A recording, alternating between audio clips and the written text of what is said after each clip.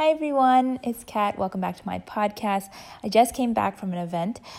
It was an Access Silicon Valley event, and I thought it was super interesting, so that's why I wanted to hop on and share what I just learned. The guest speaker was Efrat Kaznik. I don't know if I'm saying her name correctly, but she talked about the financial fundamentals, about how to build a financial model for your startup, and talked about common pitfalls, because she has her own company where she consults startups on how to build how to monetize and how to do their valuation and helping them with their financial model and stuff like that. And she also lectures at Stanford Business School. So she has a lot of great information, and I feel like I really liked how she simplified things, the way that she had diagrams and just making it very high level for someone to understand. Because for me, I just haven't really been exposed to the whole VC industry and just the whole idea of raising capital and all that stuff. And so I appreciated her presentation style as a beginner. And so I just wanted to kind of talk about the major takeaways.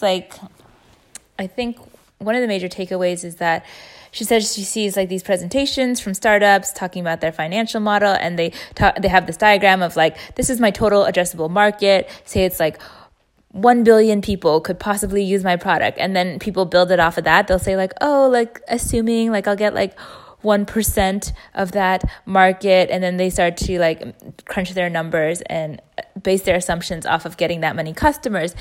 But she says that's a wrong approach because realistically, you're not going to even make a dent in that huge total addressable market. And so she says to start small in terms of unit economics first. So you start with thinking about one customer, how much does it cost to get that one customer, and then how much does it cost to provide the service to that customer? Or if you're thinking in terms of product, how much does it cost to make the product? How much are you going to sell it for? So your profit margin on that one product. And then you can go from there and build it out and say you sell 100 products this year, and then you just increase it in future years. And she was saying that a lot of people also, when they build their financial model, they don't take into account the proper costs for the amount of people involved.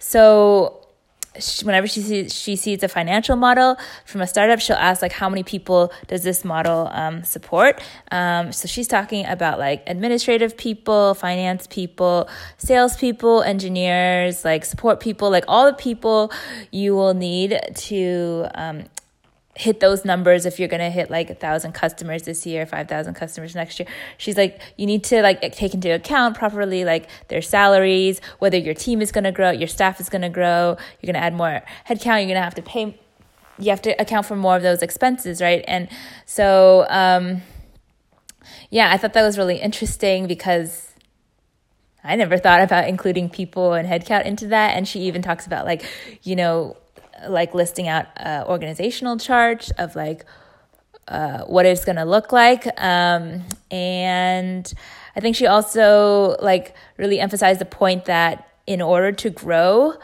your startup, you really need to pump money into it. And how sometimes the media will see really small startups or businesses just explode all of a sudden. They have this viral moment where all of a sudden they get acquired for $1 billion, but then people don't see behind the scenes of how long it took to build that, or they don't see that a lot of money was put into marketing to really spread awareness of it and stuff, or how much funding was raised in order to get them to a $1 billion acquisition. And so,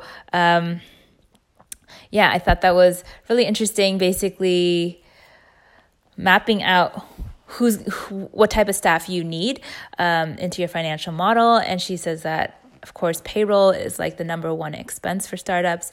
And when she was mapping out this, the financial model as the years went on, you could definitely see how the cost of paying people is just so high. So the other thing was that people also underestimate the cost of growth, I guess. So, you're going to need to add more salespeople. You're also going to need to add more support people for every client or for every batch of new customers that you have. So yeah, I think those are good things to take into account. And also she looks for making sure that that the user metrics are in a normal range. In that, for example, if we're talking about a mobile app, if the financial model basically has to take into account like the monthly active users, or the retention of the customers, or how many customers you're losing, all those things like that. So you need to estimate accurately how many active users you're actually going to have. Like if you have 100 million users that downloaded your app, not 100 million are not going to be using it, and maybe a very small percentage of it. And she was saying that these are standard averages or metrics in the industry, so you can look it up to see for a mobile app, average activity for people who download the app might be 5% or something. I'm not sure if I'm saying it correctly, but basically a very small percentage of the people who download the app actually use the app. So you want to take into account those types of percentages too, and not just create crazy numbers, use crazy numbers.